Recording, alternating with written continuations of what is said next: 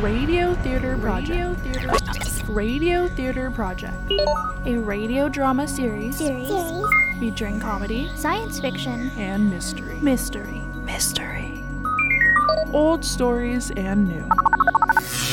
Radio Theater Project. theater of the mind for today. I wasn't expecting you so soon after your calamity. I mean to keep my word, so I have come to tune your piano. Indeed. But join me for a cup of tea first. Martins, bring the tea to the drawing room.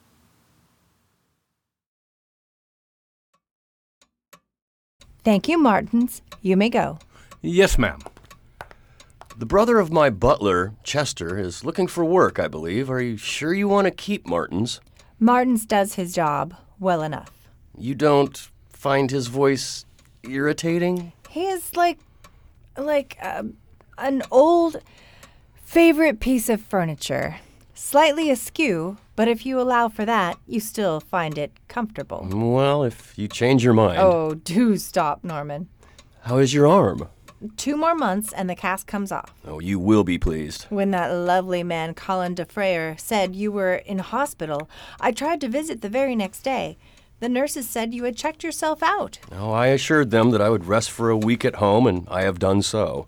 Crime waits not on the recovery of its adversaries. What happened? That's part of a larger story. Are you in such a rush to tune the piano? Not particularly. Right then.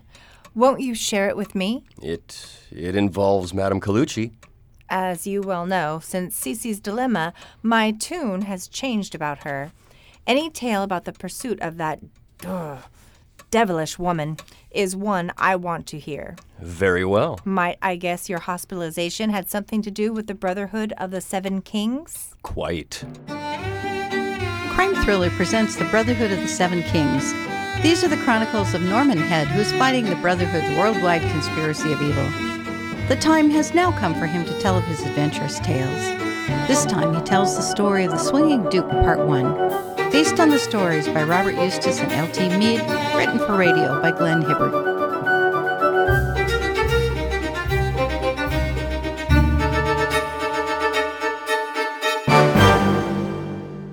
The account begins as it usually did in Dufresne's office.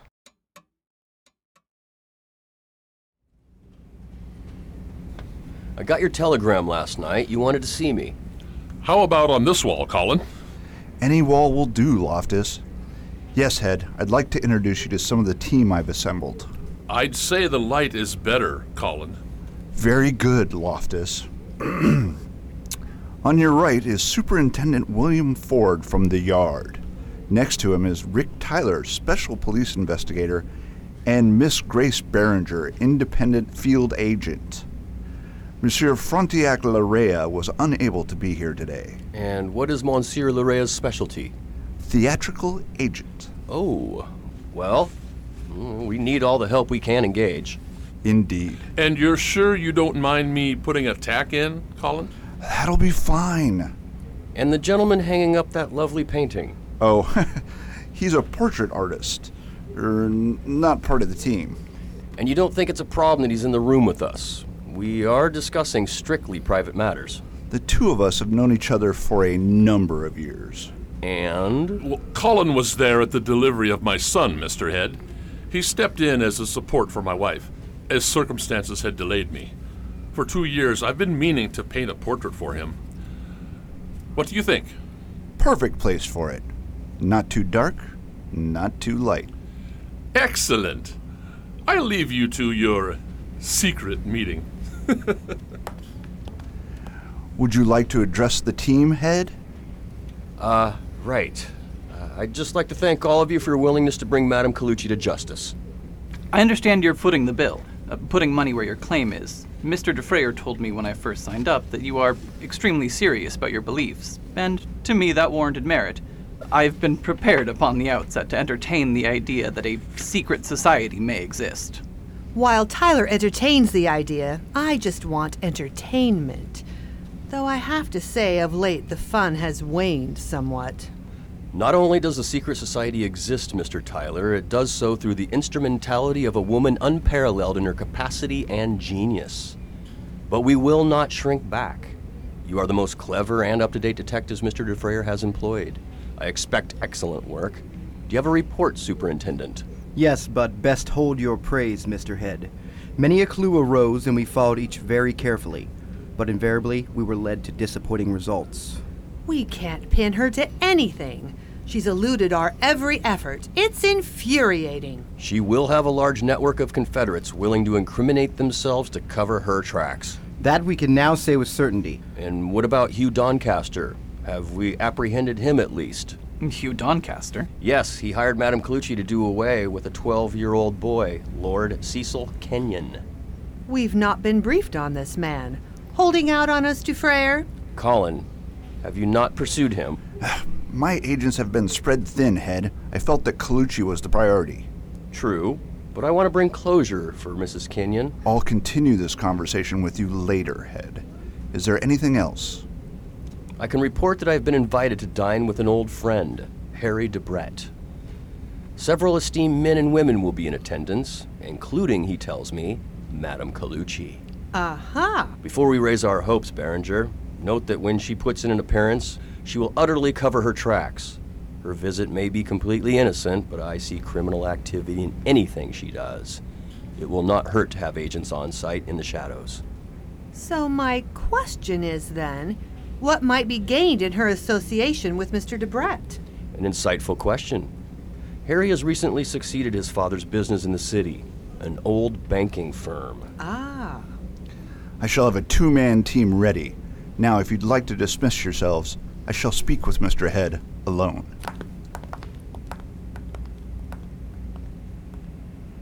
Before you say anything, Head, for a conviction, just as we need proof of Madame Colucci's deeds, so must we have proof of Doncaster's guilt. Mean like a receipt titled, "For nefarious services rendered," signed Catherine Colucci and Hugh Doncaster? That would be lovely, yes. Because witnessing the two together that night, behind the barrels, is not enough. Still, he'll put a step wrong, and we will be there to nab him. Okay.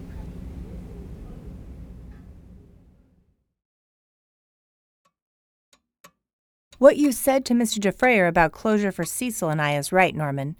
We will not rest easy until Doncaster is put away. Listen, Julia, I don't want to upset you anymore. Shall I just tune the piano? No. Please, go on. At least till the dregs of our pot of tea. Very well. At the appointed hour, I found myself at Debrett's beautiful house in Bayswater. As promised, Defrayer sent two of his people, Tyler and Berenger. From the grounds, they set to watching the house.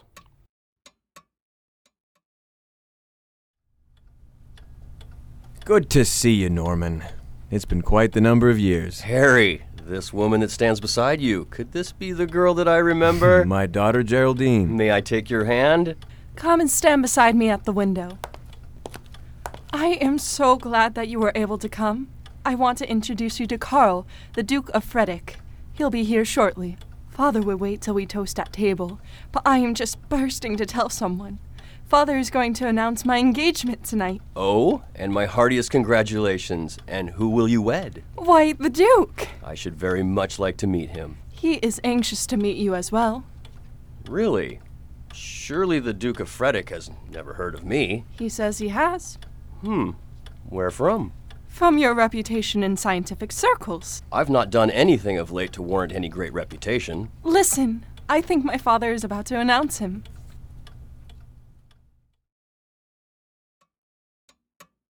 And what of the Duke countenance? 60. Blue-eyed, blonde hair, clean-shaven. Had rather the profile of a Teutonic knight. It seems that dukes are rarely allowed to be ugly. Did you have a chance to talk? Briefly.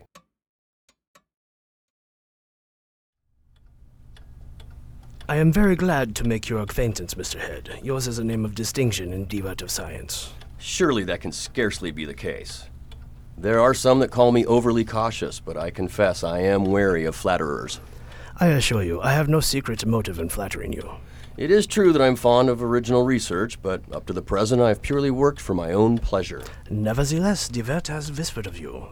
Are you currently researching anything at the moment? Presently, I'm studying the effects of a powerful cathode and X-rays. Fascinating. Specifically the marks that the radiation... I too occasionally have lost myself in science's torturous mazes. I have lately started a laboratory of my own, but I have to make room in my life for another love. Yes, you simply must make room for your traditional Austrian dance, Karl. Mr. Head, I never wanted to dance until I met the Duke. Now I love it. Liebchen, I meant more room in my life for you. Oh. If everybody would kindly make their way to table, places have been marked. Well, it appears, Harry, that Madame Colucci is late. Actually, I received word earlier in the day that she had something urgent to do this evening. She is staying at my friend Stephen Campbell's guest house down the road. I do apologize, Harry. I should have done so earlier, but will you allow me a moment to freshen up before I sit at the table? Oh, of course.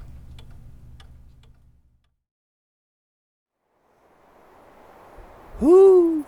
Whoo! Mr. Head, breaking cover. Stay behind the bush. I'll be quick. Earlier I saw a guest house less than a minute away. A modest brick building with a hedge. It happens that Madame Colucci is staying there. She has not turned up this evening, so get yourself over there just in case of any developments.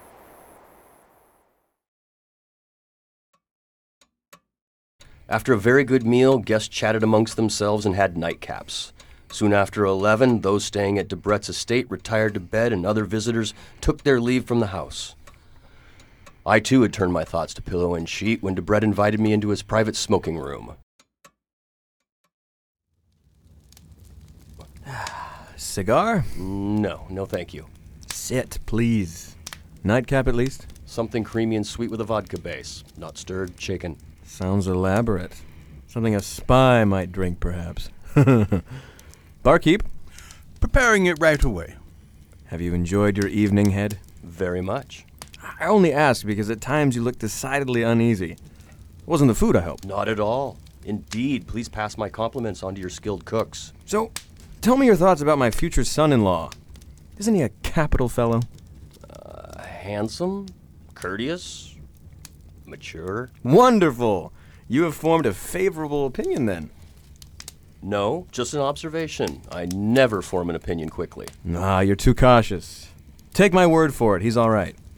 Also, I might add a great catch for my little girl. But will she be happy? Happy? The Duke is a man of the world, and near twice her age. That's not the point. It is security. She, of course, has plenty of money in her own right, but the Duke does not only mean wealth, but also prestige. Where does he come from? Bolivia. And the title is genuine? Damn it, Head! I do not mean to offend. Let me try and put your mind at rest. Soon after the Great Duke of Marlborough Wars, and almost immediately after the Battle of Blenheim, the Austrian government took possession of the Dukedom of Frederick. Until lately, the family have remained in exile. But a year ago, the present Duke regained his rights in all the great estate. And how did you meet? By no less a person as Madame Colucci. But of course. Here's your drink, sir. Thank you. That does smell grand. Do one for me, Quivers. Yes, sir. I'd heard of Katharina Colucci long before I had the pleasure of meeting her in Scotland. She happened to be visiting the Campbells. Lucille, Stephen's wife, had gone along to an herb and spice exhibition that Katharina was presiding over and had invited her back for tea. The Campbells? Isn't that who she's staying with? I understand your confusion. They reside in Scotland. They just have a guest house here. Ah. She is a most remarkable woman, Head. Fascinating, intelligent, and good-natured. Wise men and women alike fall at her feet. Yes, isn't it sickening? I understand your frustration, Head. You're still single. She is desirable. No doubt married men, too, might rather like to pursue her. I am certainly in pursuit of her. I do not blame you, Head. You have fallen under her spell, have you not? You could put it that way. But there must be something else. You wear at present an air of quite painful mystery. Is there more you can tell me about the Duke? More? Debrett, do you trust my intuition? Do you trust that I would not pry into your affairs unless I believed it utterly necessary? You are a curious fellow, Norman. Please believe my circumspection is in your best interests. I've nothing much else to say. He dabbles in the stock market now and then, but nothing serious, you understand. He has asked you for a loan, hasn't he? Your insight is maddening, Head. You really should consider employment as a private investigator. How drastic. Not in the slightest drastic. I was happy to put it up. Has collaterally deposited some of the most splendid diamonds any would wish to see in one's life. Each stone is historical. I'm honored to have them. I went through every step of my security, and he was assured of their safekeeping. It sounds drastic. Is the loan so large that he would put up such important diamonds? No, Head. It was a trifling one, and if you are about to ask how much, I will consider the question infringing on the privileges of even my oldest friend. I do hope he promptly pays you back. Very soon, in fact. He wants the stones back so he can set them into a diamond necklace in time to present them to Geraldine on their wedding day. That is, of course, if it's all right with you, Head. Your drink, sir. Ah, good fellow. I certainly need one. Will you excuse me a moment, sir? I need to relieve myself. But of course, Quivers. In fact, you may relieve yourself from the day's work. Yes, sir. Forgive me, Harry. I fear I have utterly silenced you. Not you, Head. Speaking of Geraldine, just now has filled my mind with memories. It is a great wrench parting from the little one. I can only imagine the pain of seeing one's own child leave the nest to go to another's tree. Yes. I do hope you will be blessed and burdened with your own child one day, Head. You might then understand what it is to be in my shoes. When are they to be wed? Oh, between now and the 25th of December. I will place a notice in the papers tomorrow, and will do so happily. Despite your reservations, I have grown fond of Carl. I'll not have you trample over my trust in him. All I have, Harry, is a warm interest in all that concerns you and Geraldine. I know I come across cold, but I have a great... I'm no longer interested in what you have to say on the matter. Please leave and close the door behind you. Of course.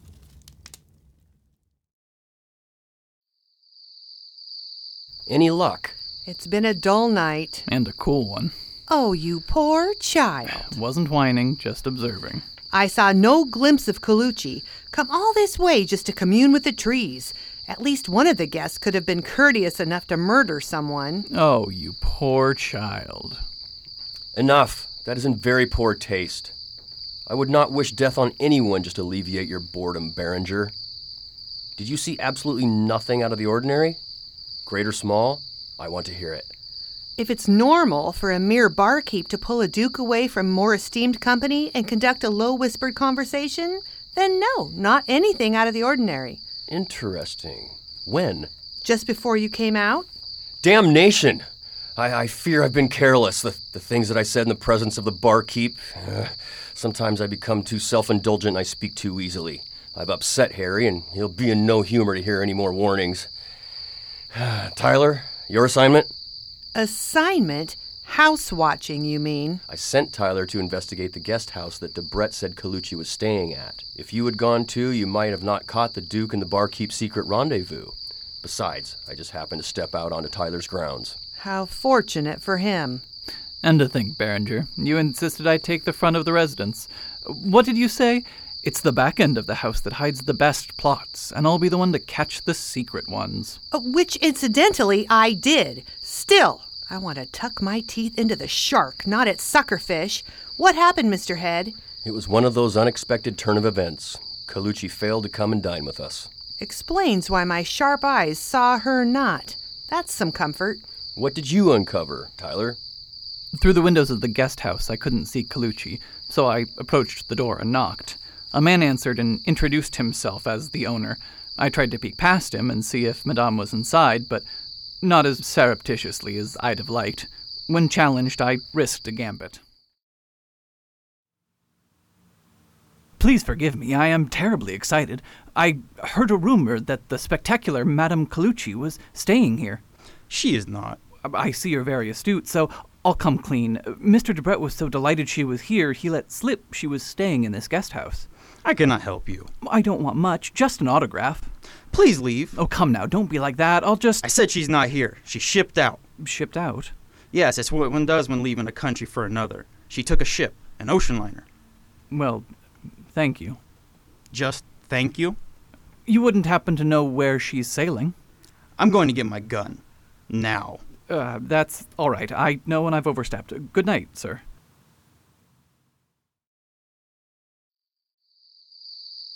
Well, I must say it's not exactly the most orthodox way to get intel, Investigator Tyler. However, I commend you on this unusual way of extracting vital information. Been done before, but I shall receive your compliments. Don't look smugly at me, Tyler. What was my information, I ask you? Just a barely useful tidbit. Did you ask for the man's name? No, I didn't think he'd give it to me. Still, you should have tried. He was going to get his gun. No longer the favorite, Tyler. I was under the impression that I had an elite and strictly professional team.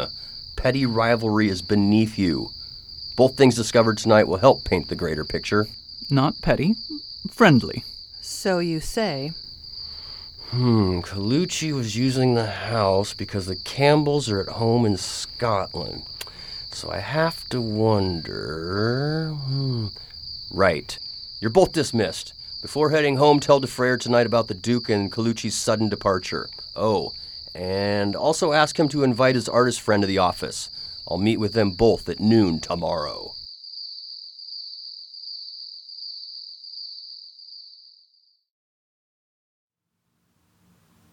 Extraordinary. This is very good, Mr. Durham. Well, I'm sure I couldn't have done it without Mr. Tyler's keen attention to detail. I draw from still models, not usually verbal direction. I rather quite enjoyed it. You'll be able to turn your hand to do it again shortly, if you have time. You recognize this fellow, Mr. Head? I certainly do, Tyler. DeFrere, will you please join us at the table? I do have work of my own, Head. You have Mr. North? Had. His fiancée called in. Said he wasn't well today. I'm sorry to hear that. It'll only take a moment. Come and look at this picture Mr. Durham sketched. If it'll only take a moment. This man Tyler saw last night has recently been in Madame Colucci's company. Recognize him? You know very well that I do. Yes. Hugh Doncaster. If Tyler and I had known about Doncaster instead of play acting, he could have arrested him on the spot for illegal squatting. Not if Colucci had willingly invited him onto the property. She was no longer there. We could have brought him in for questioning. All right, Head. You've made your point. Look, I know you're not used to answering to me, and I don't wish to be a lion tamer holding the whip and making you jump through hoops. However, while I don't have any real attachment to money, I do like to get what I pay for, and that means thoroughness. I can tell you that we have recently been thorough. Tyler and Berenger told me about the Duke last night, and very late, I don't mind telling you. Your money has us in your hands, Head, but I will not have operatives waking me up at 1:30 in the morning, whether on your order or not. Forgive me, I did not mean for that to happen. I do forget what time is when Colucci invades my every thought. Do not forget in future. Now that is out of the way, let me tell you that Inspector Ford has been fervently researching the Duke, and we've discovered a couple of things. He moves in high circles and lives a pretty fast life. He shoots at Hurlingham, drives his own drag, rents a moor in Scotland, and has a suite at the Hotel Cecil. Nothing criminal can be found about him. However, he is often seen in Madame Colucci's company. Sadly, it's all superficial, but I appreciate the effort. There may be a gem in there, but I don't see it right now. Anyone looking into what ocean liner Madame Colucci is boarded and where she is going? I have men on the docks looking into that right now. Berenger insisted on going along with them. I pity any one of my men who tries to joke with that humorless woman.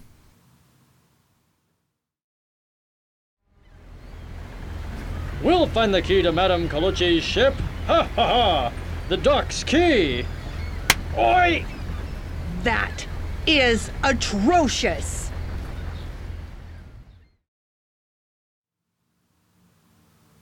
Yes, I pity the man, all right. Mr. Durham, are you ready to use your pencil again? At your service. Just give me a few minutes.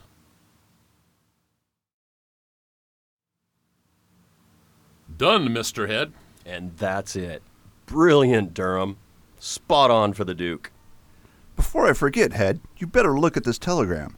It came for you at 10. Meant to show you earlier. It says it's from Harry DeBrett. It reads, I think you're right about the Duke. Meet me at the bank no later than 4:15. Well, I've got 2 hours. I have some things at home to do, then I'll be right over there. Are you sure it's not a trap? Why would Harry set a trap? Wouldn't hurt to tread carefully, Mr. Head. You said yourself he was upset. Before I left this morning, Geraldine said he wanted reconciliation. Did Harry give you any indication that he distrusted the Duke? No. So why now all of a sudden? It could be for any number of reasons. Not a lot of time has passed since last night, Head. What drastic thing, short of harming his girl? Why, DeFrere, that could be it! Oh no, Geraldine! Think, Mr. Head. If Harry DeBrett and his girl is part of a larger scheme, then why would the Duke jeopardize that? I agree with Mr. DeFrere. It could be a trap. Well, what would you have me do? Just not go? I must do so. If I don't, the setters of this assumed trap will be tipped off by our suspicions. Oh, you'll go, all right. He will? I will? My next visitor should be at the door any moment. Enter! Thank you. Blimey, he doesn't sound like you, but in looks. He's my doppelganger!